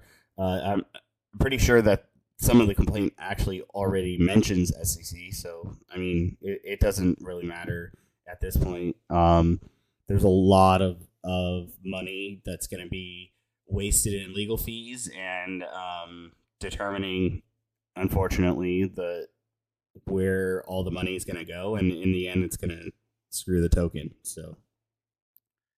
So you said, go back to the point about the games. I kind of slightly disagree with you about the games. I think that's one of their strong points. Like they've got some decent games. Like Champions Ascension. They had or Champions Arena. Yeah, Champions Ascension was their Champions Arena. Sorry, it is called because there's 3 Champions games. Yeah, you're right. Yeah, so Champions Arena, and then they also had like Spider Tanks.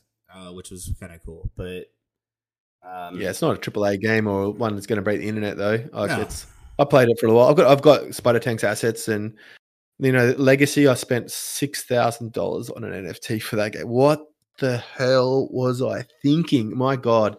Every time I think about that, I just makes me cringe with schoolboy errors that I made when I was new into NFTs or when I had dumb Axie money. Yeah. And how much of that $6,000 were you able to recover?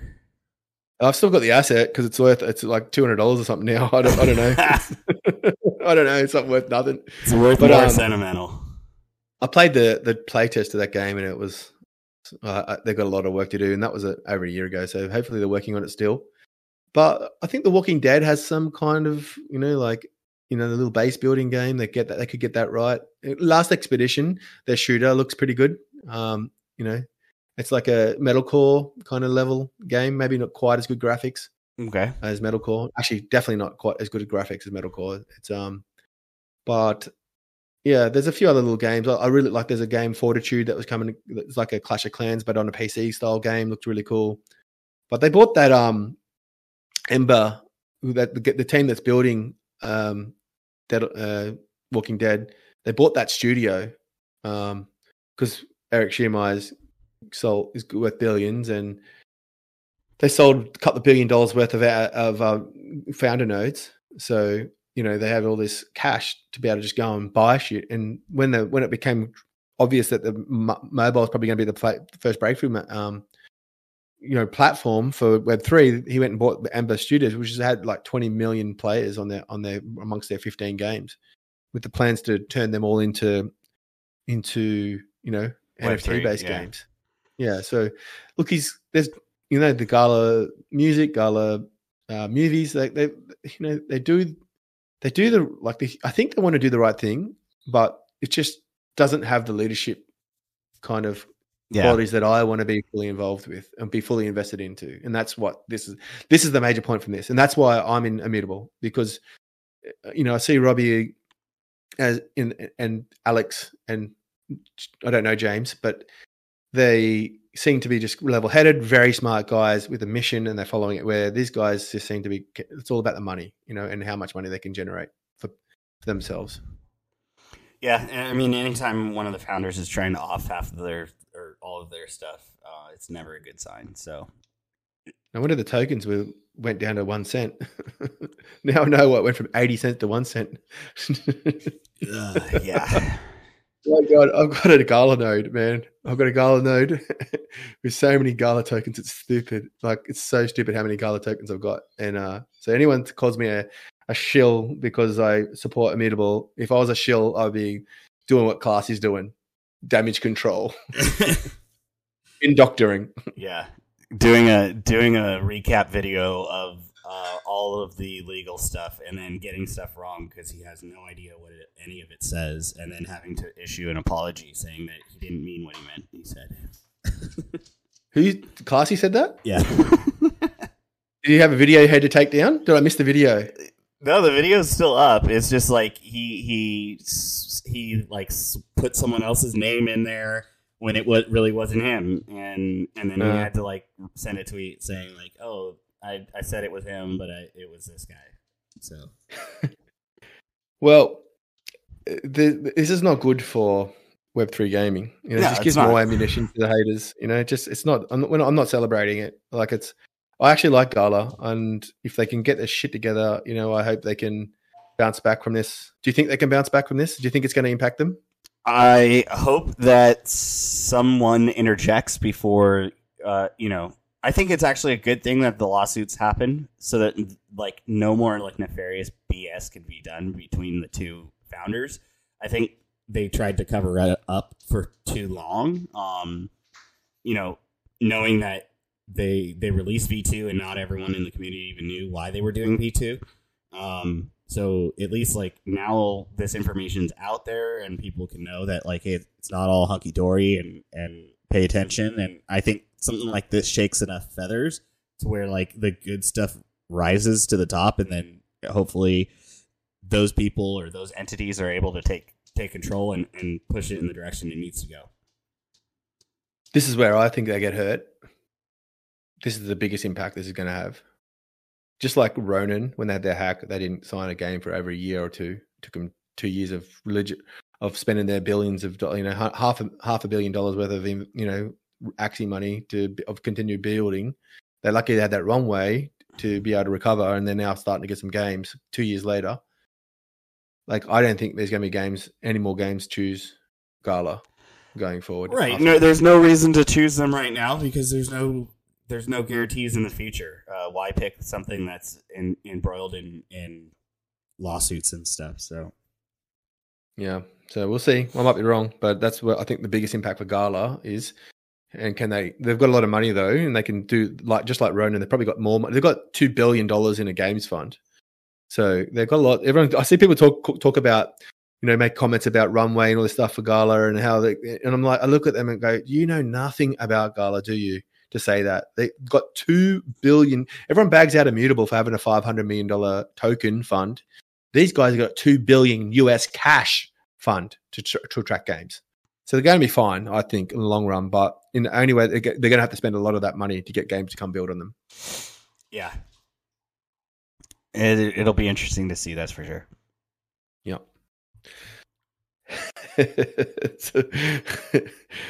It's funny. I love it. We got a couple other things to cover before we go. This last week we had a couple Twitter Spaces, X Spaces, whatever. Intersection of Sports Fandom and Web3. We were able to have a bunch of people, a bunch of different projects building on Web3 that are sports based come join us, and that was pretty cool. Yeah. So that was shout out to House of Boxing that gave me the idea and, said that they would support me if I was to set it up. So I went about and I got Immutable involved with some contacts. I've got Infinite Victory. They're published account game to join us, as well as Metafight. That was the MMA version kind of thing of House of Boxing, and also Eyeball Pool, which is it's pretty exciting interviewing a founder of a guy that's had 1 billion downloads. So very privileged to host that space with you. And I know you came in late because it was like I didn't think you wanted to get up at 7 a.m, so that was great that you sacrificed that. I think we've covered that in the past, but the reason I want to talk about now is it was a really big success. The games loved it. People have said that the content was really good, unique, and it really, the way to understand why these builders are building these projects just really hits home. You can really see that the teams building on Immutable are just doing it for the right reasons. Very close subject to what we just talked about. So we've got another one coming up, probably 2 weeks in 2 days from now, or 2 weeks and 2 days from this recording, which is probably 2 weeks from when you hear this, on the day this is released. We're looking at getting SimWin with the owners of the 7 superstars of sports in America that own that. Hopefully get like a Magic Johnson on. That would be amazing. Dreaming there, I think. Yeah. Personal Corner with Des Bryant. Going to be going for them as well. We're trying to get El Hefe in. Why not? They're new. We'll introduce them. There's also Green Park Sports have reached out to SimWin, have confirmed they're interested, which is it's a very exciting project that people will start to find out more about soon. There's not just fantasy. It's a full-on simulation, of NFL. So with proper video of the games, be able to watch back and make decisions throughout the game. There's daily games, and they're played out in real time. Even though they're simulated, it's really incredible to see. Yeah, and you can see people when they're not performing. You can be the coach and sub them in. I think you can play player mode as well. There's all different modes from what angles you're looking at this. So yeah, it'd be very interesting to see it when they come out with a proper, showcase of what they're building. But it's very in depth. And a couple of the Mutable guys have told me that this is the project they think that they are most excited about, and they think will have the best chance of being a huge hit. So we'll watch this space for that one. So they've already committed, so that's going to be exciting to get them on. Personal Corner have responded and said they're keen. We're just going to need to make sure we get the timing right for everyone to be on. There's a couple more. OBS. OBS, yes, that's it. The racing car game. And maybe if we get too many, we might have to do a third one, an introductory one with Battle Derby potentially as well, because they're a sports car. That Demolition Derby is a sports game. So we might get the car ones together. Amiga 99 potentially. So yeah, we think it's really fun. Four guests maximum, because they too much time of sitting on the sidelines not speaking. And so if we get more than 4, we'll do another third one. And then after that, we'll get each game to come on individually into a spaces so they can deep dive into their product. And, the people that are interested in, once they learn which, out of the 12 that 10 to 12 that we get on the spaces, you can decide which ones you want to come back and watch. And so there's the next couple of months worth of spaces that we're going to do. Yeah, I'm looking forward to that. I was able to join a space called Layer Up podcast. It was basically like a mix between like the loopering community, Looperlands, and just they had me on as representing Immutable X, and we talked about a lot of the stuff that's upcoming for IMX and what they're doing over at Looperlands. Really cool of them to have me on. Really appreciate that. Really love what they're doing. A lot of expansion coming. A lot of new tooling to make it easier for the creators to create their own stuff and get it out there. And customize new lands from Ordinary Adam and some of the other people. So pretty exciting stuff. It's cool to see you get invited to things like that as a Immutable expert, mate. So I think that's starting to, our work of researching for the community to share with everyone what we know is, being recognized. And so congratulations on getting invited to that. It was a pretty good. They were pretty stoked to have you on, mate, to get your opinion on it. I did miss it the first hour because for some reason I thought 12 o'clock was 12 a.m. and it was 12 p.m. And in my head I thought it was midnight instead of And then I woke up in the morning, I missed it. And then I was at work, and then next thing I got to lunch, and I turned, that's on now, and I started listening to it. Got in there a bit late. Sorry about that, mate. Otherwise, I would have supported you the whole show. It's cool. It's cool. It was funny, right when the only time I was talking about you joined, so it was spot on. Something was burning. Yeah, your ears started burning, and he's like, "I got to check in on this motherfucker." Yeah, you were telling him how stupid I was. Potentially that was a bad mistake. It was like, hey, you have to learn from mistakes like that. So, and it really, in the end, it was a good story. It just needed, people need to understand. Don't trust links. Yeah, I just got fooled by the yellow. It was the first time I noticed that Twitter has those scams with yellow ticks, which is $1,000. So you think you trust that, and I'm like, oh, they're cool. They're coming out with the level 2, and I just clicked the link. And the only reason I didn't click the sign contract was because I just went, do I need to sign this?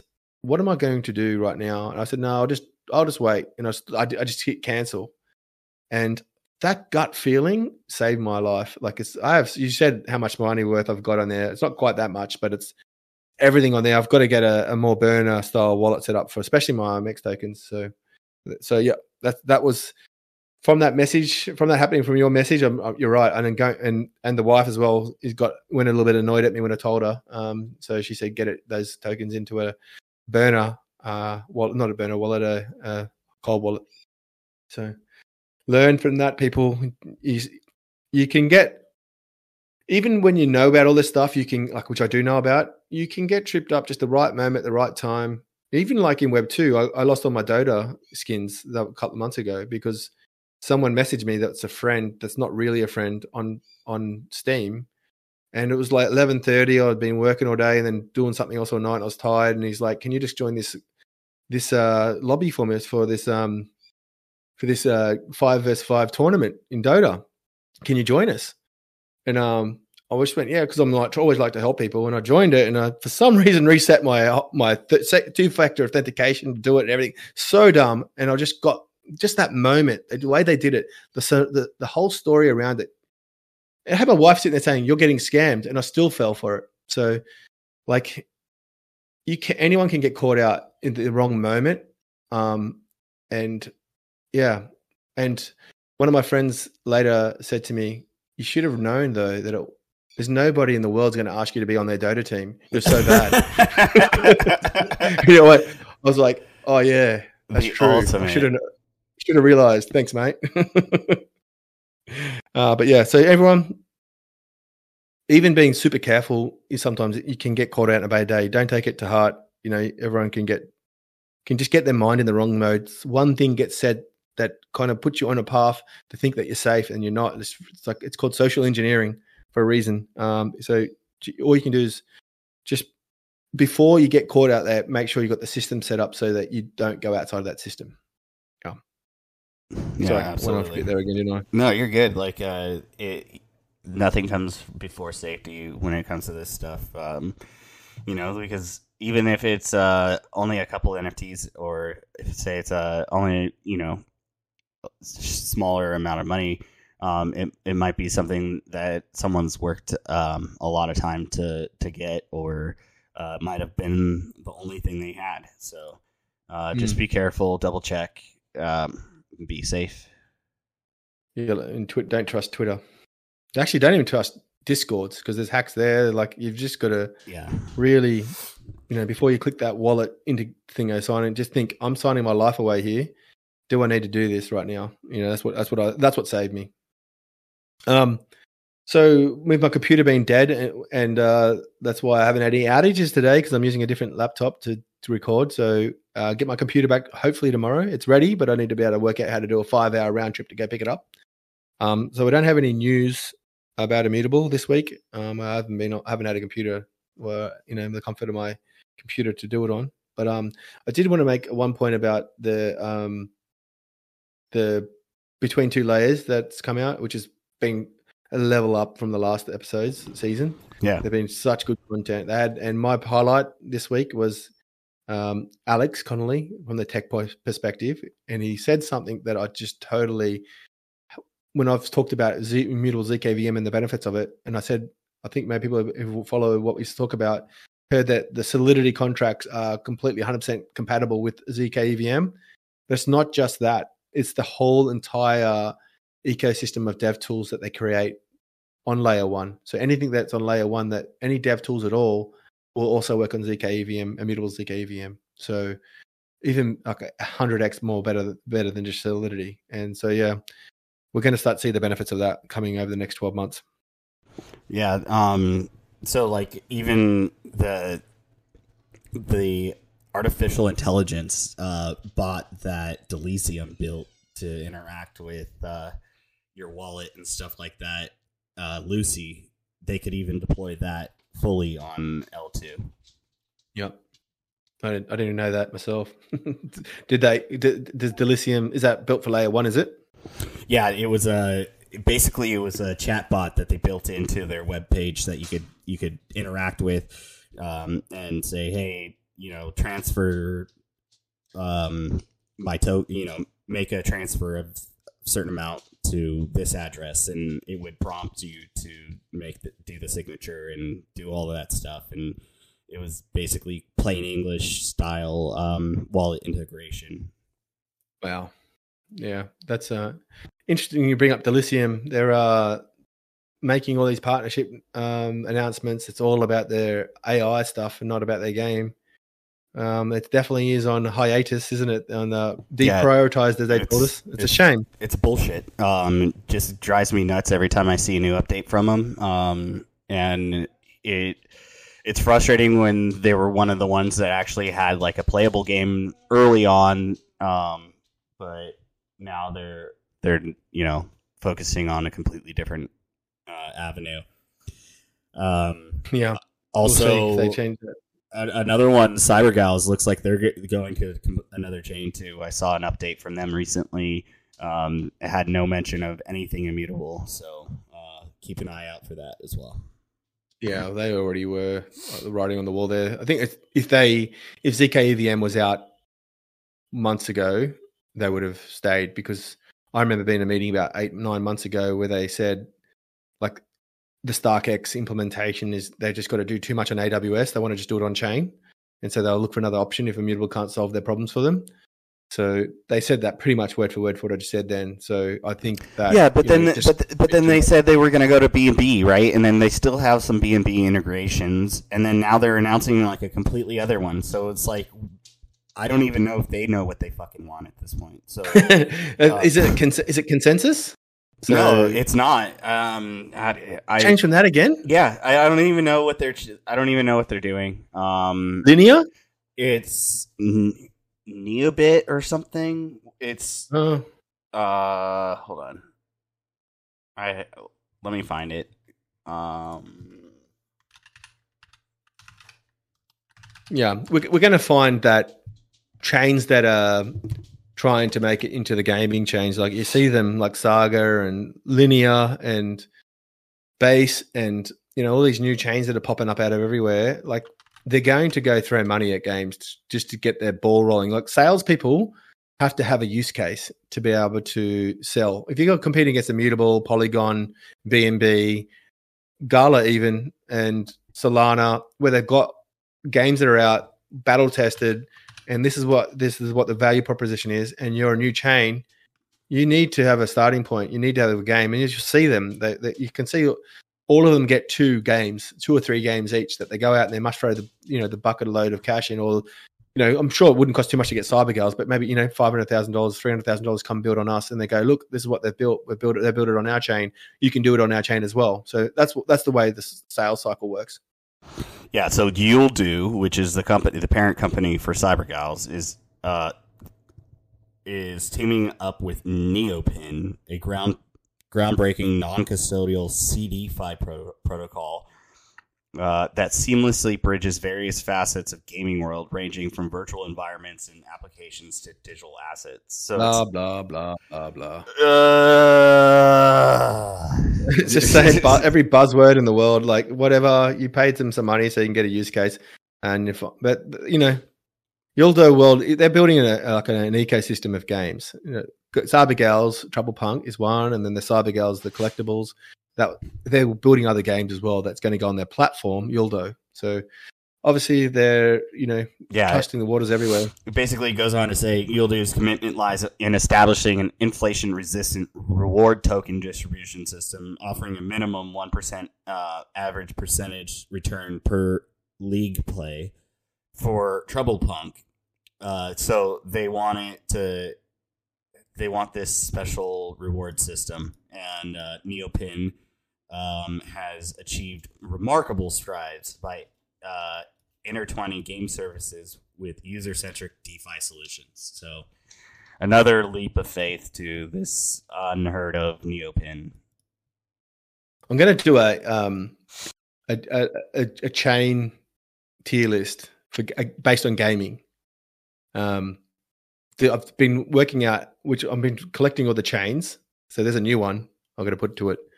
And it's going to be like not based on progress to date, what they offer, number of categories, and I'm going to comment on each category. And I wonder if people are interested in that. When I get my computer back, it's probably a couple of weeks away from before I do it, but I just thought, let's do it. What do you think? You'd be interested in seeing that?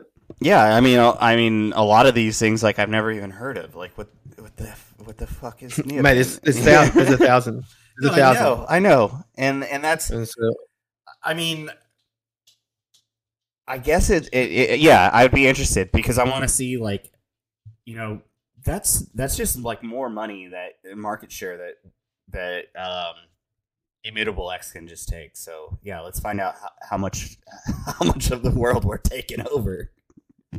Mate, it doesn't cost much to spin up a blockchain. What it does cost is to build the tools and dev tools and ecosystem that makes it so you, the developer, can build easy, fast. Oh, trust me. I mean, the amount of money these shitcoin pumpers influencers have been making, I'm sure that there's plenty of blockchains that have been just spawned out of nowhere because of that exact thing. So it doesn't surprise me. It's just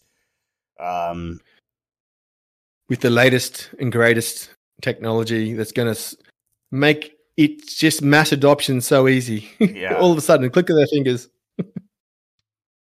But it's been a hard slog for Immutable to get to where they are. Like people.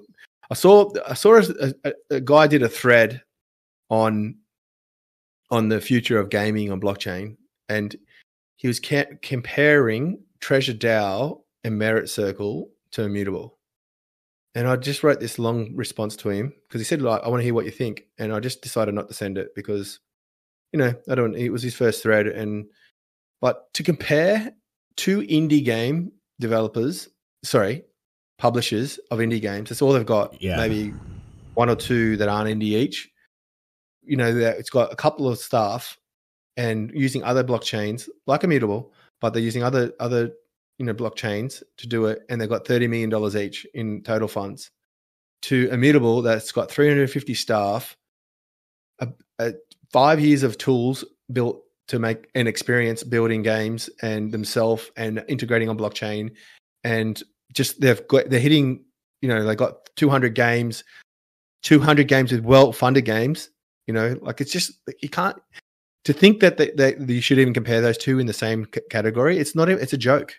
Like, it's like, well, yeah. Merit Circle. Anyone that's trying to compare like a DAO like that to a full-fledged company clearly doesn't know what they're doing. But yeah, I mean, I can understand where they may feel like it's run almost the same, but they're completely different beasts when you stack them next to each other. So yeah, it's building on a little gaming DAO, inexperienced. Like you'd have to have some kind of rocks in your head to choose that over someone like Immutable, even AVAX, that have got like a great ecosystem as well, or maybe even Sui or Solana or Aptos. Like it's just it's just a different world. You're like a little indie game that's getting support from a little indie kind of DAO. You know, it's not the same. We are not the same. Yeah, for sure. Well, we'll see. I might be wrong, and people will be able to look back at this podcast and go, you were wrong. Honestly, possibly, but I just don't see how it's in the cards with everything that's stacked up the way it is.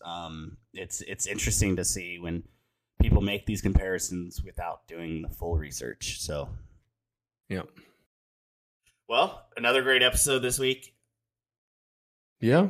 Lots to talk about. This morning I was thinking, what are we going to talk about today? And just a quick thing. There was lots going on again. So much happening. Yeah. I mean, I like it. I don't see it slowing down.